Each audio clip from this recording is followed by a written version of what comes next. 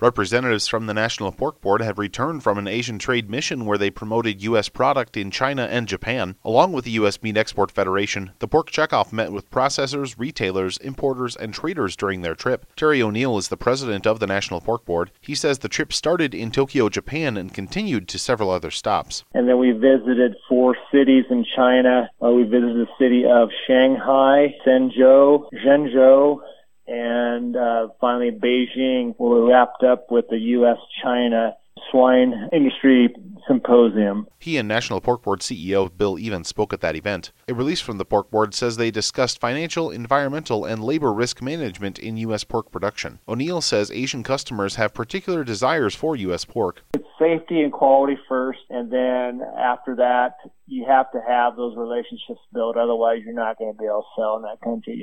Price is somewhat secondary, especially in Japan. They want the best product, and in particular for our product is chilled. O'Neill says the U.S. has competition in these markets. The United States and Canada are 2 of the major exporters that can export chilled product into Japan, and they prefer that taste.